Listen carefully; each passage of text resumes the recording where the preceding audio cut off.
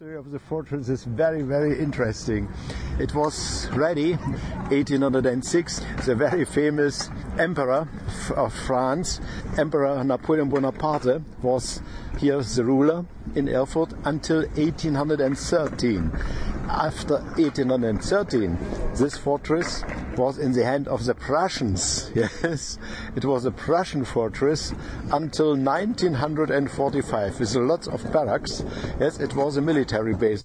And the last soldiers left this fortress 1963.